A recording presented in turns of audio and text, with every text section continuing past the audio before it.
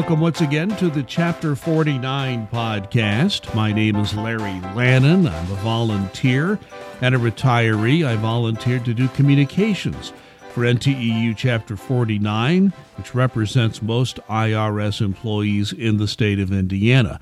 So this is a production of our local union here in Indiana, and this is always a very important time of year for Indiana, particularly the central part of Indiana, because I'm bringing in our Chapter 49 president again, Duncan Giles, but this is Indy 500 weekend, and it's hard to explain to anybody who has never lived in the central part of Indiana just what Indy 500 race weekend is like. It really does sort of change the whole complexion of the area, at least for a few days.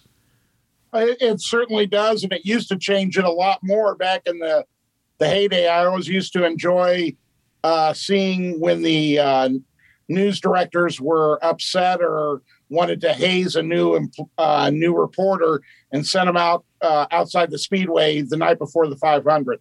Oh, I've done that. I got that assignment. No, and fun. When we ran out of new reporters, they had to give it to somebody who was least, I think, was least senior on the total poll. That especially in the years before the, and I'm not going to get into the weeds of this, when there was a big break amongst the open wheel racing community, starting in 1996. Before that race, the night before the race, out on 116th Street, Georgetown Road, it filtered even further out than that. That party was something to behold. That's a nice way of phrasing it. I've told people this year, it's like, yeah, it's going to be a smaller party. I'm only inviting 135,000 of our closest friends to come out to the Speedway. And this is going to be the biggest event as far as people gathering since the pandemic started. And remember, there's over 250,000 people that can fit in the permanent seating of the Indianapolis Motor Speedway. So you're putting 135,000 people in there. That sounds like a big number, and it is. But if you ever watch the race on TV, you'll see it looks like there's hardly anybody there. And it's exactly 40% full, and there used to be a huge infield crowd, people that never bought a ticket but just bought a ticket to get inside the grounds and watch. Some people watch the race from the infield. Some people just go for the party. In fact, they used to have a concert in the middle of the racetrack just for people who didn't want to see the race. They could just go to the concert and kind of be part of the event. In fact, last year was very strange when the Indianapolis 500 was run with no fans at all. When I watched that race, that was it was still the Indy 500, still was shown around the world, but it was just a very different vibe. And this year with a 40% seating, that's getting closer, but next year, fingers crossed, there'll be no restrictions, and we're back to the old days and people will be ready to party. So it is race weekend in Indianapolis area, and that's, of course, we represent most of the IRS employees in the state. Many of them live in the central Indiana area. Not all. Many live in other parts of the state. But even in other parts of the state, the Indy 500 is publicized a great deal. But we'll move off of that as to what is happening as we record this. We record this on May 27th. We're in the late morning in central Indiana time. So let's get to business. And here's something that everyone needs to be aware of. Memorial Day weekend means Monday is a federal holiday. So, Duncan, will this have any impact on when people see their paychecks? Yeah, I saw a alert come out about that, and I got it out to all the employees. But in case anybody didn't see it, if you're used to your paycheck hitting on Monday or possibly Saturday, you're probably going to be looking for it on Tuesday just because of the holiday. Sometimes it'll match up where there's a Monday holiday in the paychecks hitting. And they, did want to come out and said, the IRS said, hey, look, it's going to be Tuesday. So be aware of that. So I just wanted to make everybody aware. It shouldn't be a huge deal, but just a big awareness thing.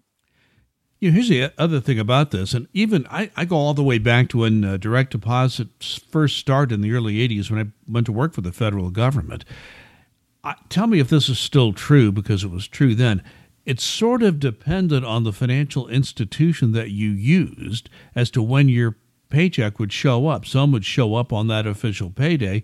Sometimes you would get, and that was generally on a Monday, as you mentioned, but there were a lot of financial institutions who would put that money in Saturday, but not all. What you're saying is, in this situation, don't expect it until Tuesday. Is that correct? Exactly.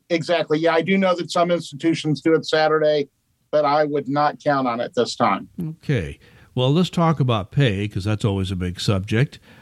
People are already seeing their pay raise for 2021 for several months, and that was quite a battle. We were able to get a pay raise for federal employees. Now we're looking at the next year, the next calendar year, which will be part of the next budget proposal. The president is just beginning to reveal his budget proposal for the next fiscal year, which is usually, the next calendar year for pay raise purposes for federal employees. And right now, we don't know what the pay raise proposal will be from the president. We do have the contours of what he is likely to recommend. So where are we at there? Yeah, right now we're hearing that the administration is going to propose a 2.7% raise. We've seen in Congress that it's already moving through the House, and we're hoping that there has been a matching Senate bill proposed that it would be 3.2. I would guess that the locality pay would be somewhere around 1% within that. So we'd be looking at a pay raise of 1.2 to or 1.7 to 2.2 with locality pay of 1% thrown in there, depending upon what type of area you're living in. And again, those figures could change, but it's probably going to be somewhere right in that range. So for folks in Indiana, excluding around the Chicago area, we're probably looking at somewhere in the 2.5% range, right around that, I would guess. Okay, but it's impossible to know until we see a concrete proposal. And, when the president proposes, Congress has to get involved. So we never know what that final figure will be, but where the president sets his proposal, that's the starting point for the discussion. So that's a very important thing, and many people may already know what that is by the time they hear this podcast, but at the time we record, we still don't know. The president still is beginning to reveal the details of his next fiscal year budget proposal. I want to talk about something else. I know we have a few retirees who listen to our podcast, and even more people who maybe are getting close to retirement at this point in their career. It should be noted that the pay raise and the increase in the annuity for retirees are two completely different systems. The retirement increase is not called a raise, it's called a cost of living adjustment, or COLA, if you will. I'm under CSRS, and our annuity increase generally dovetails with the Social Security. I think it's the same formula based on the cost of living. And retirees have not had much of an increase in recent years just because of the formula used to determine that COLA.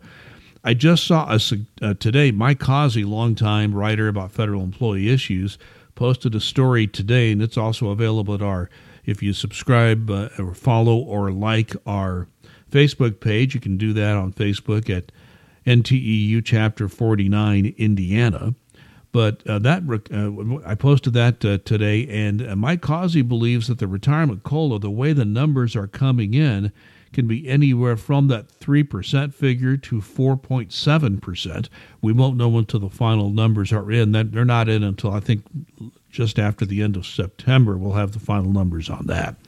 So it should be noted that how much you get as a retiree and as an increase from one year to another, and the pay raise for federal employees are two very different systems. The pay raise is a total political issue. It's totally voted on by the Congress, recommended by the president.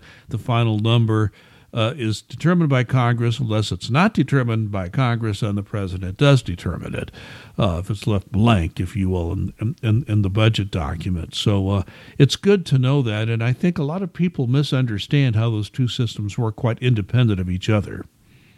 Yeah, and then you've got the difference between the CSRS and the folks retiring on FERS with the chain inflation raise. So it bears watching and looking into, but you are absolutely correct in saying that it is the pay raise and what retirees get are two totally different things.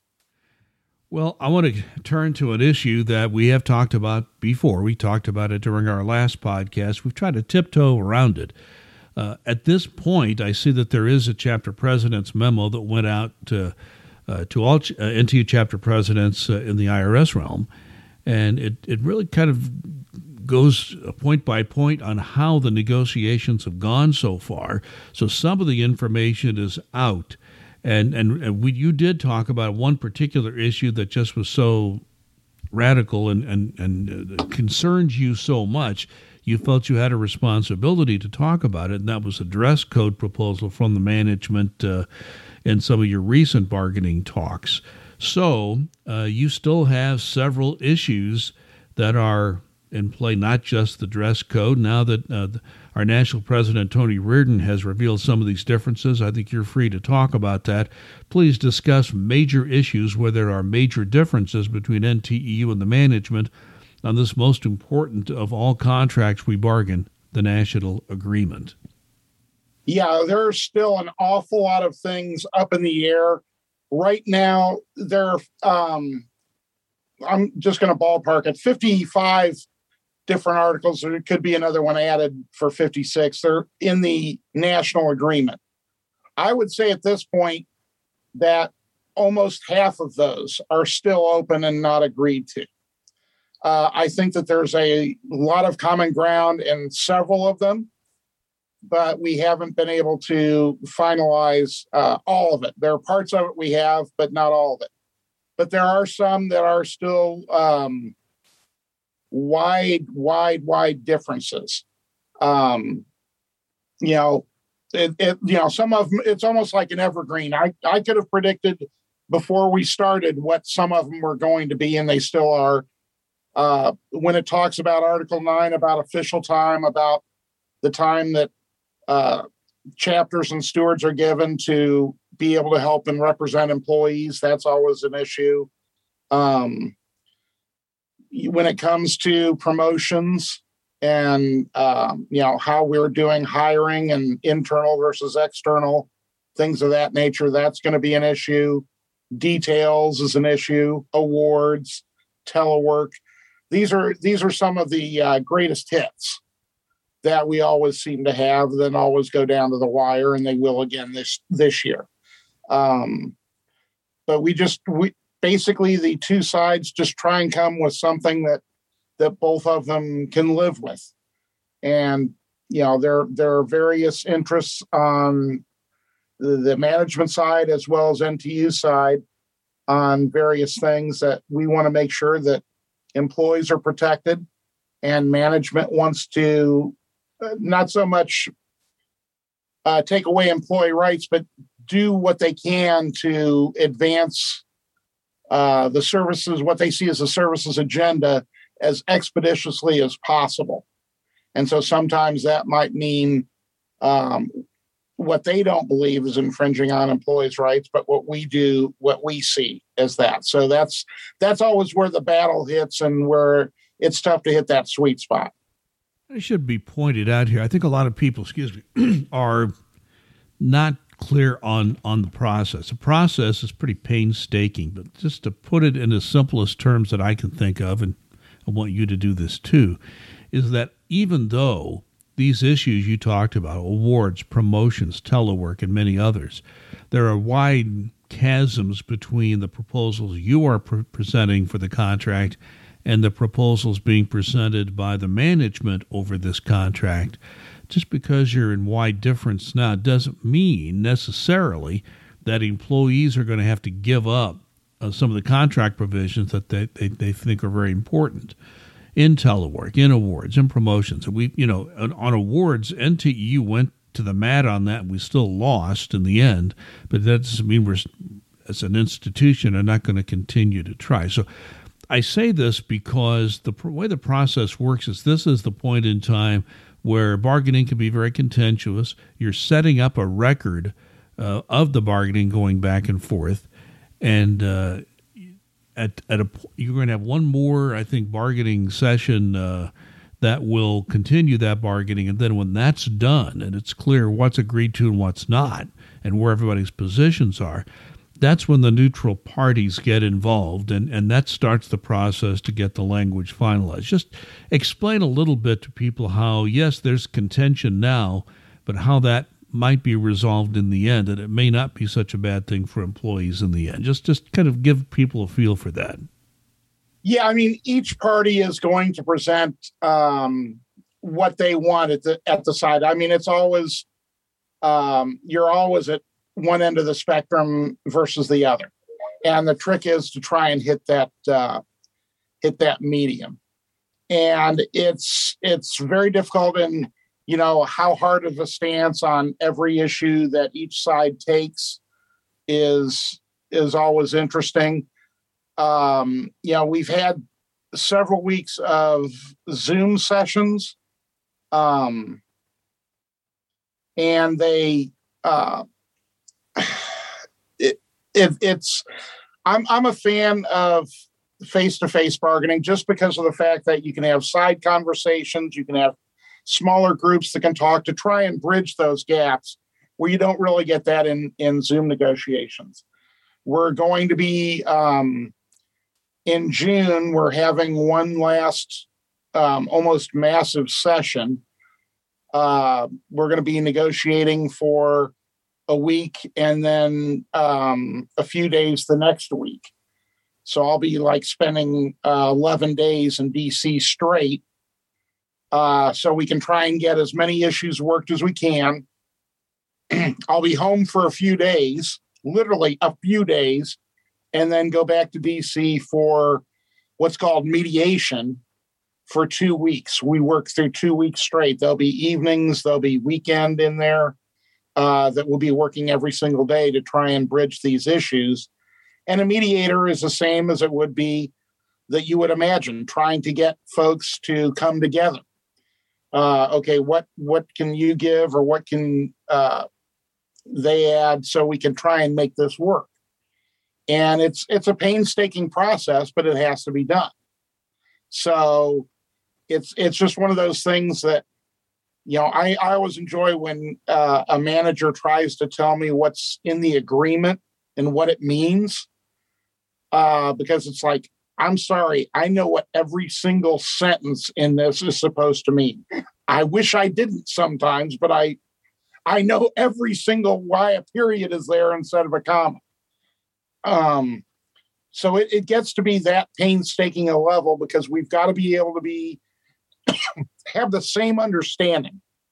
Once this is done through the mediation process, and then the following month, any issues that we can't mediate go in front of a fact finder who performs like an arbitrator.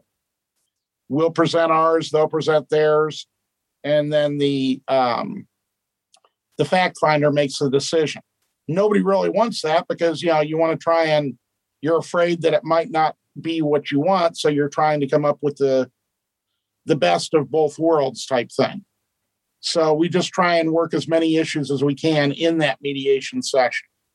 Yeah, and I think it's important to note that that fact finder comes in and just looks at both proposals and see which one seems to fit the facts presented. So that's why NTEU feels it's very important to set a record, a fact-based record of bargaining to have a better chance of winning that if it goes to that. But again, if you can avoid fact-finding altogether, that really is better for both parties. That means you've agreed to the language and you're not rolling the dice on what the fact finder is going to find for your proposal or the other side. So I wanted you to explain that so people understand. Just because you're wide apart on some important issues now doesn't mean they won't be settled in the end. It's just a tough process, and there will be it will be finalized in the coming months. So that was my message. Yeah. And I also wanted to mention that you've already broached this subject. You didn't like Zoom bargaining. I can certainly understand that, but there was a good side for those of us in Indiana. At least we could get a hold of you. At least you were in your office. Now you're going to be out of town for some extended periods of time. So I'm sure that's not pleasant, having to be in the D.C. area. I've been in the D.C. area during summer. It's not a pleasant place to be. So it's very hot. It's just one of those things. And people are like, well, there's so many sites. Well, if you've been going to DC for, like I have off and on for close to 20 years, you've seen those sites. So it's mostly living in a hotel room and going to meetings for the vast majority of the time. And but it's something that absolutely needs to be done. And it is much better to do it, as I said, face to face rather than via Zoom. So I'm very glad that management has finally recognized that and is approving the travel to go ahead and meet face to face. Well, the pandemic is now to the point where I think you have the ability to meet face to face. I don't know. I think you're right, Duncan. I spent a lot of official time as a union rep, as a manager, traveling to D.C. It's like once you've been there and you've seen all the sites, it's like, okay, that's it. I don't have to come back again. Well, it's not always your choice. And D.C. is where a lot of the players are there. And so that's why most of the meetings for negotiations are in D.C., because so many of the people intimately involved and the agencies involved are right there. So there are reasons for that. So again, we'll continue to get updates, and we're not sure about the podcast while you're out of town. We're going to try to work something out, but we'll let you know more about that later. Let's talk now about some other issues, and not directly tied to bargaining, but we've just received word that in Indiana, Governor Eric Holcomb is bringing back all state employees back into the office on July the 6th. Now, the rumors continue to abound as to what's going to happen with the IRS, not just within the whole agency, but within operating divisions and microcosms within those operating divisions. What's going to happen with telework? Who will be required to come in? Who will have the option to come in and stay at home? Will we go back to the old contract language, or even people on telework must be in the office 2 days every pay period? All of that is very much up in the air. But the rumors have definitely been flying crazy. So talk about rumors and talk about what we know and what we don't know. And sadly, what we don't know is probably the largest segment of the whole thing. Exactly so. Yeah, I continue to get rumors that, we're going to be coming back on this date, or we're going to be coming back. I know we're coming back by October 1st. I know we're coming back by September 1st. I keep asking, okay, are we also going for the Jade Monkey at midnight? Where do the rumors stop? It's right now, there has been nothing official or even unofficial on dates on when they're looking to call people back for call sites, for the field, for any of that, or how that's going to be done, or going to field appointments, things of that nature. None of that has been decided. So when you hear people tell you, I know we're coming back on such and such a date, unless you're in field assistance and you've already, you were called back just a few days ago, that is absolutely incorrect, because there has not been any decisions made on when that's going to be happening for the IRS. One thing that happened a lot, and this goes way back before we even had telework to any great extent, when someone was nearing their retirement age, management, if they knew they had someone with a great deal of expertise, and maybe the person's willing to work a little longer under the right circumstances, management would give them an assignment they liked. I remember they used to call them tax auditors, or TCOs now, tax compliance officers. But I knew some tax auditors because I worked in that part of exam for a couple of years. And there was one lady nearing her retirement, excellent employee, knew everything inside and out. And when she neared retirement, she sort of let it know, I'd kind of like to go classify returns at the service center in those days. And there was always work to be done for classifiers who knew how to classify returns. So lo and behold, she was able to get a detail to go. At that time, it was in Cincinnati. We had a processing center there. And she would go to Cincinnati and she would classify returns. She loved the work, enjoyed traveling to Cincinnati. It was a place she liked to go to spend time there. And for a year or two past her retirement age, she was able to classify returns, gave the IRS great service, did a good job, and she eventually retired, but she put that retirement off. tied into this whole coming back into the office thing, I'm wondering, Duncan, in today's IRS, will the IRS look at that and say someone's near retirement now? They may say they're even eligible to retire. Will IRS, how will they look at requests for those people just to work from home for the remainder of their time if they have special expertise? I would have to think most people have worked at IRS near retirement age. They have a lot of experience and expertise at this point if they're eligible to retire. How do you think management's going to react? Will they be willing to give these people assignments, particularly as it applies to their ability to work at home? I'm wondering about that. Just from what you have seen as a chapter president, what do you think are the possibilities of that? I think this is a very interesting question because I can tell you that management is very concerned, and rightly so, that the vast majority of employees are eligible to retire in the next 5 years. And they're worried that even if they do a large amount of hiring, which the president has proposed, that the commissioner wants to do, that, NTU National President Tony Reardon has gotten behind absolutely as well. Who's going to be able to train these people? Who's going to be able to, pass the knowledge on, that sort of thing? So it's very concerning to everyone to be able to do that. Now, things like telework are going to be guided by what's in the agreement, what's agreed to, what the final language is on how often, who's able to do it, how often you have to come in. But are there going to be different types of assignments they may be able to give people to try and have them stay long enough to pass along some of their knowledge? I would hope so. And I think management is looking at that as well, within the confines of what the contract has now and what the contract will be in the future, to be able to do that. We don't know exactly what forms those will take, but I do know the discussions have been, high-level discussions have been ongoing, not just in our contract negotiations, but between the commissioner, the deputies, folks in the Treasury Department, and folks like Tony Reardon, our national president, and Jim Bailey, our national vice president, to try and figure these types of things out, because that is definitely going to be needed. Interesting. So there is some hope that maybe there'll be some recognition of that. I got to tell you, Duncan, I've been retired for almost 10 years, over 9 years now, and I received a feeler to come back and be an instructor, which really was a surprise to me.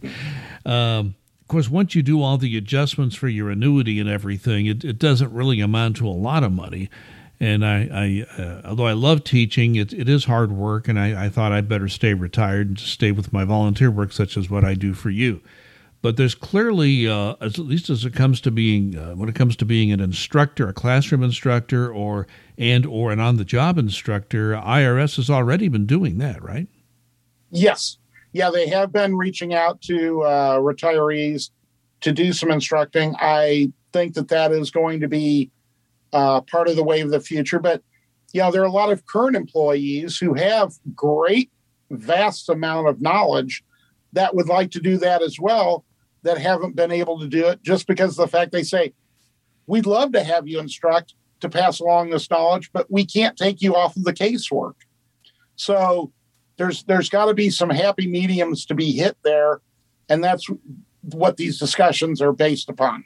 I want to end up our discussion today with a story I saw in the Federal Times, which I also posted just so you know if you want to read it for yourself on our Facebook newsfeed. Again, if you want to like or follow us on Facebook, go to NTEU Chapter 49 Indiana, and you'll get all this information. But this Federal Times story, it brought back some memories for me, because it talked about this gray area of federal labor relations. And I saw it happen during the Clinton administration, when President Clinton sent out an executive order on partnerships between unions and management.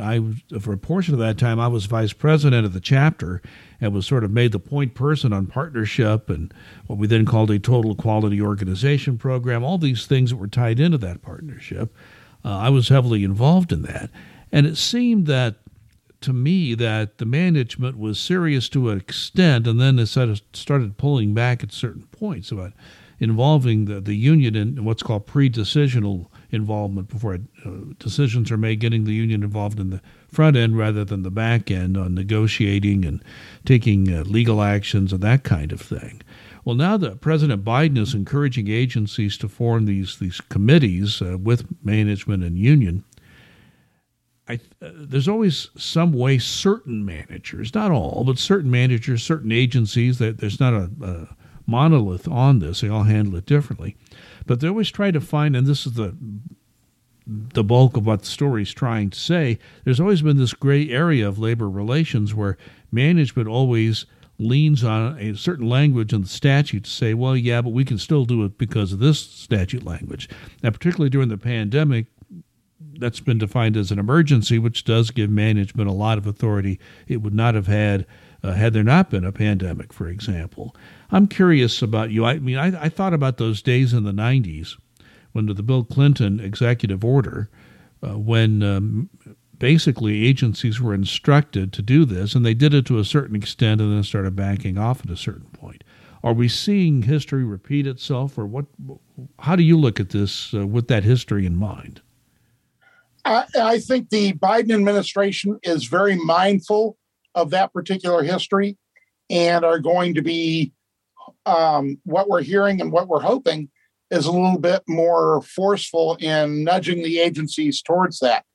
And what I've heard from managers over the years is, NTU is trying to co-run the agency or, do this or something like that. Absolutely, positively not. Management has the statutory right to do many things. And that includes running the agency, assigning the work, things of that nature. But it is so much easier on everybody when there is pre-decisional involvement going on. When we can sit there and say, this is not the way that you want to do it. I understand what you're trying to get to. You may want to try doing it this way. It would be better for you. It would be better for the employees. And it wouldn't cause so many problems later on. Because if we don't get that pre-decisional involvement, if we don't have those, for lack of a better term, partnership or whatever term you want to apply to it, those types of meetings, discussions, common interests, then what happens is management decides something unilaterally, and NTU, either locally, nationally, or both, is forced to file grievances, sometimes unfair labor practices. And it just costs everybody a lot of time and a lot of money for something that could have been solved so much easier up front. As an example, I was in a discussion with a group I was in that I've been with for 5 years that mainly consists of managers. I am the only bargaining unit person on this team, and it was talking about possible questions that we could use in the future for FEVs. And I was just pointing out to some of them, it's like, that question makes absolutely no difference to bargaining unit employees, and most managers wouldn't care. And it was a very good discussion that we had around it. And by the end of it, there were, many people on the discussion were like, I understand exactly what you're saying.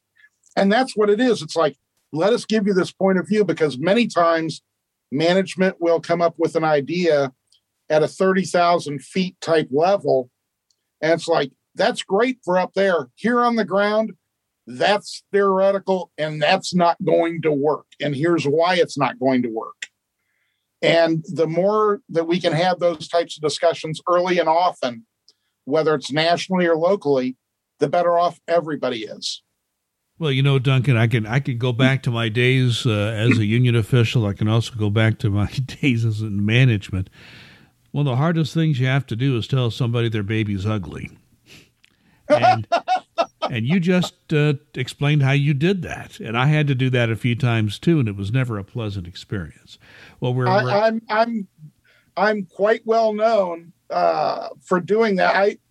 It's just one of those things that they have to hear that, and I've done that with commissioners on down. That that this isn't going to work. This is why it's not going to work. And I'm sorry if somebody is telling you it is, but they're too far removed from the actual work to know that. Well, Duncan, I hope you enjoy your Memorial Day weekend. I know you have a lot of work ahead of you. This is going to be a very busy summer for you, and we are obviously leaning on you to keep us apprised of what's going on with that very important national agreement bargaining. Any message for all of us as we wrap this podcast up? First off, I am just honored to represent the employees for the state of Indiana and to be on teams where I represent NTEU, to try and all I ever want to do is try and help employees and make their life better. That's truly what I always try and aim for. And that's always my mindset. The second thing I want to mention is, because of the upcoming holiday, this is, our fathers are both veterans. Thankfully, neither one fell in battle, but there are an awful lot of people who have relatives who have lost their lives defending our country and defending freedom across the world. And on this Memorial Day holiday, I hope everybody just takes a moment to think about that and silently or more overtly thank them for the sacrifices that they've made. Well said, Duncan. I think that's very true. And the Memorial Day is always a very important holiday, especially with the Indy 500 being a big part of Central Indiana's weekend. When Monday comes around, the focus changes to Memorial Day celebrations all around our area. So I would encourage people, if you're able, go out and go to a local commemoration of Memorial Day. Duncan Giles, thank you so much. We'll be back with you next week if all goes well. I want to thank everyone for listening to the Chapter 49 podcast. If you enjoy our podcast, please spread the word. You can find it on just about any platform where you find podcasts: Apple Podcasts, iTunes, Spotify, SoundCloud, TuneIn. They're just all the different types. You can find these podcasts by just searching under Podcasts by Larry Lannan, Lannan. You'll see a lot of my other podcast lines. I produce a number of podcasts, but just look for the Chapter 49 podcast. So once again, we thank you for listening. We wish you a very good Memorial Day weekend. If you're listening on or before that weekend, I know you listen at various times, but we certainly hope you have a very good time during your time off, and we hope you all will be safe and be kind.